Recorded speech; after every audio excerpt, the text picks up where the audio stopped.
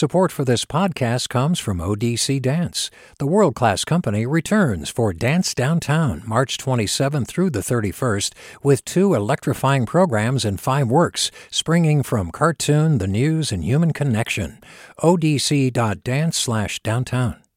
Support for KQED podcasts comes from Star One Credit Union, now offering real-time money movement with Instant Pay. Make transfers and payments instantly between financial institutions, online or through Star One's mobile app. Star One Credit Union, in your best interest. From KQED. This is the California Report. Good morning. I'm Lily Jamali. A Bay Area-based nonprofit that has worked for over 2 decades to rid Afghanistan of landmines is pleading for help to evacuate their 360 workers. Roots of Peace supports Afghan farmers and their families by removing mines so that land can be used for sustainable agriculture. CEO and founder Heidi Kuhn is asking President Biden to keep the Kabul airport open until her workers can be evacuated. For those who have put their life at risk, who have put their souls on the front line for peace. Let's get them out of Afghanistan. Let's get them to a safety plot of land, a refugee area. Kuhn says she fears for her Afghan staff members' lives, especially because they're working for an American NGO led by a woman. Members of the Afghan diaspora throughout California are anxiously watching developments in Afghanistan. Many are seeking help for their loved ones. Rona Popal is the executive director of the Afghan Coalition based in Fremont. She's been fielding those calls in her community, and she joins us now. Good morning. Thank you for having me. Why don't we begin by getting your reaction to President Biden's remarks yesterday? You were watching, as were so many of us, as he delivered those remarks in real time. What did you think of what he said? As much as we respect for President Biden, but we got very much disappointed by his decision, by his, the decision he made, the time he chose, and also the coordination. There was no coordination between the U.S. Army and Afghanistan Army. So there was a lot of things went wrong. I know he's supporting the Afghan people. I know he wanted to, send a humanitarian aid, but I think it was really, he made a big mistake, and we would like to ask him to change, if it's possible, to change his strategy for Afghanistan now. And as we watch the situation in Afghanistan deteriorate, what are you hearing from members of the Afghan community where you are, in Fremont and elsewhere in the state? Everywhere in our community, we get a lot of calls from a lot of families. They're very much concerned about their families inside Afghanistan, especially about the women, especially about the translators who work with the American Army. They're very much concerned, and they would like to bring them out as soon as possible. But unfortunately, you saw that there's no way out. The embassy is closed, and they can't do anything right now. I'm working with 2 women to take them out from Afghanistan, but we can't. I refer them to several places so they can call, so they can, help them. And they said, right now we can't do anything. Wait. They are shocked, unfortunately, and they never believe. And we thought the decision will be slowly, it will happen.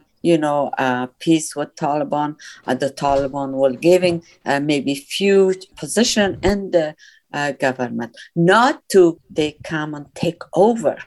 And as we face that future of what looks to be like Taliban rule for the foreseeable future, what concerns do you have about women and the situation that they're in Afghanistan? Are there any signs that things might be different this time compared to last time they ruled the country?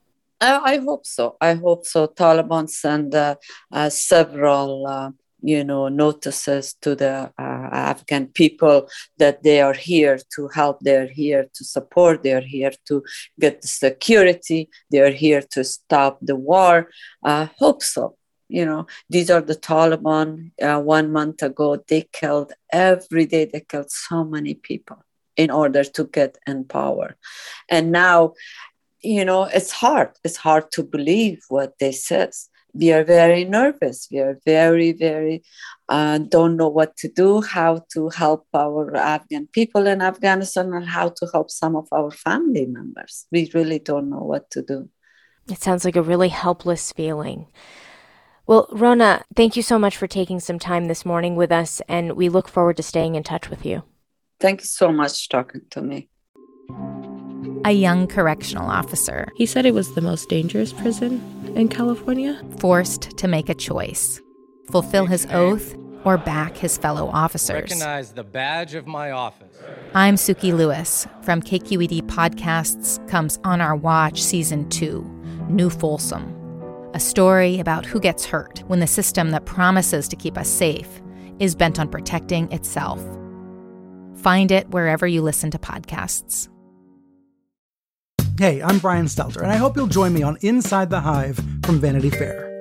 Every Thursday, I'm getting the inside take from the best reporters in the country on what figures like Elon Musk, Donald Trump, Kevin McCarthy, and Marjorie Taylor Greene are doing. I think she wants to make things happen. She wants to get legislation passed. She made clear to me that she wants to have a president who upholds Christian values. She embraces the term Christian nationalist. That's Inside the Hive from Vanity Fair.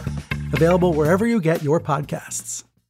In Sacramento, State Assembly Speaker Anthony Rendon says everyone who works in the Assembly has 2 weeks until September 1st to get vaccinated against COVID-19 or risk losing their jobs.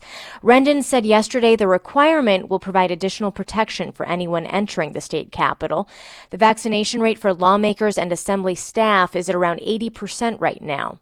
Legislative employees already have to submit proof of vaccination to Capitol Health staff or be tested regularly.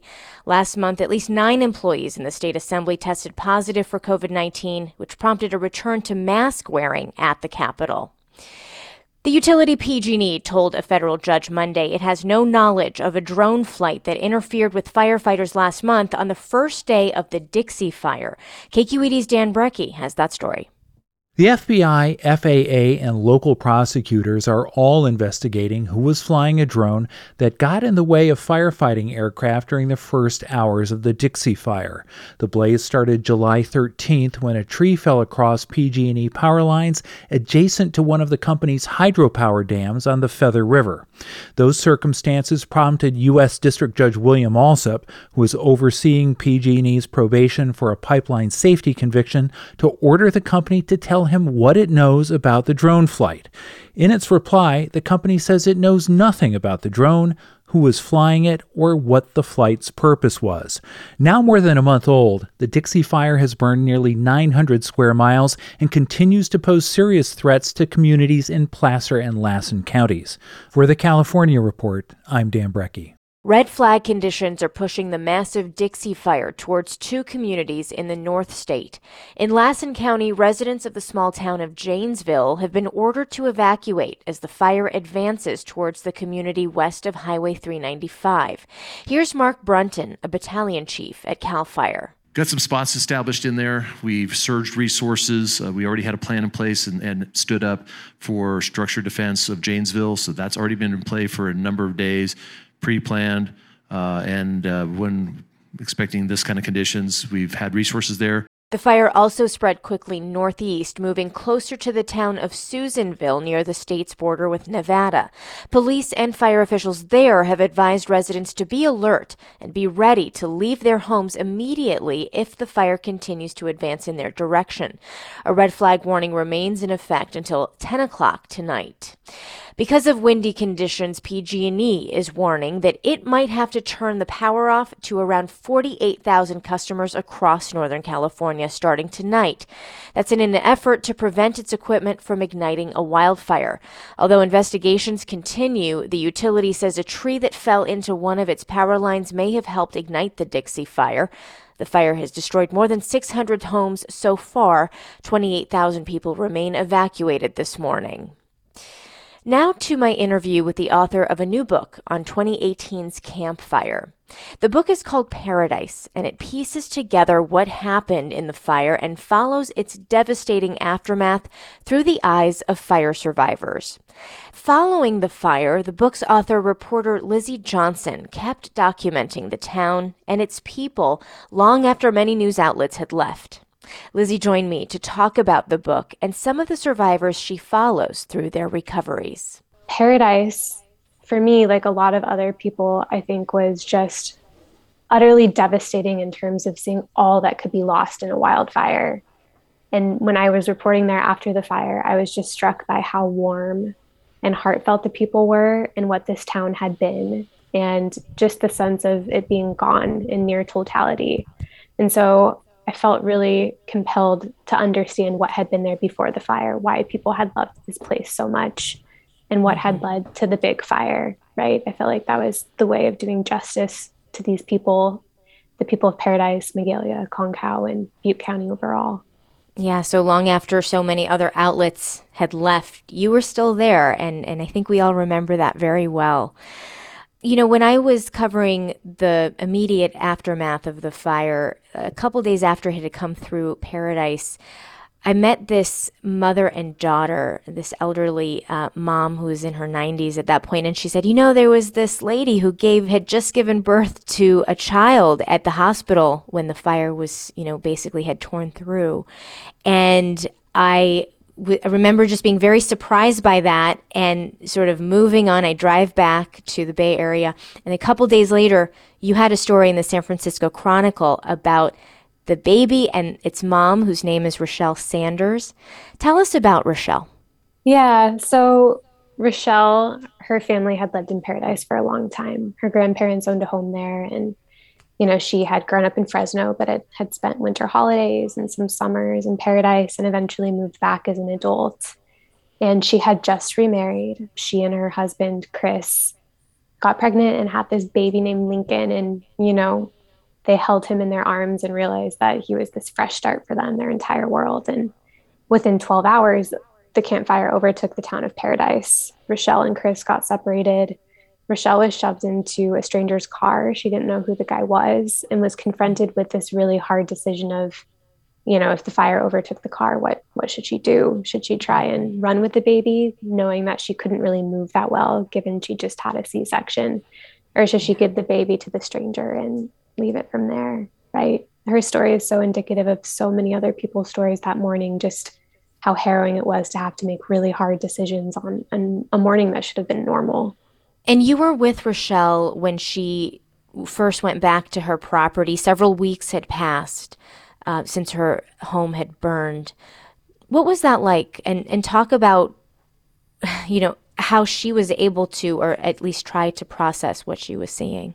I mean, it was really hard. I think anytime you see someone coming back to their home or what should be their home for the first time, there's a lot of emotion there. And I'd been there for a lot of those moments before with other people. But with Rochelle, it really shook me up a lot more, I think, because the baby was there too, right? Mm-hmm. And just looking at her infant son and being like, oh, that was supposed to be his home. That was supposed to be his life. And seeing that their future was going to be so totally different than when they had planned. And Rochelle, too, she's an incredibly strong, incredibly brave woman. And, just seeing her facade sort of break down when she saw her children's bikes crumpled in the garage. It's a very hard thing for someone to go through, to lose their home and their life. And where is Rochelle now? So Rochelle is living in Chico. Baby Lincoln is now almost 3 years old. Wow. Yeah, he's super cute, has this big thatch of blonde hair and blue eyes. And, she's still trying to hold it together. Her husband, Chris, unfortunately passed away from cancer not long after the fire. It was all very unexpected. So she's been dealing with a lot. And again, just as brave as ever. I truly don't know how she does it, but she's holding it together somehow. Yeah, well, we wish her the best, and we wish so many of the people that you've profiled in this book the very best. Lizzie Johnson is the author of the new book, Paradise. She's now a reporter with the Washington Post.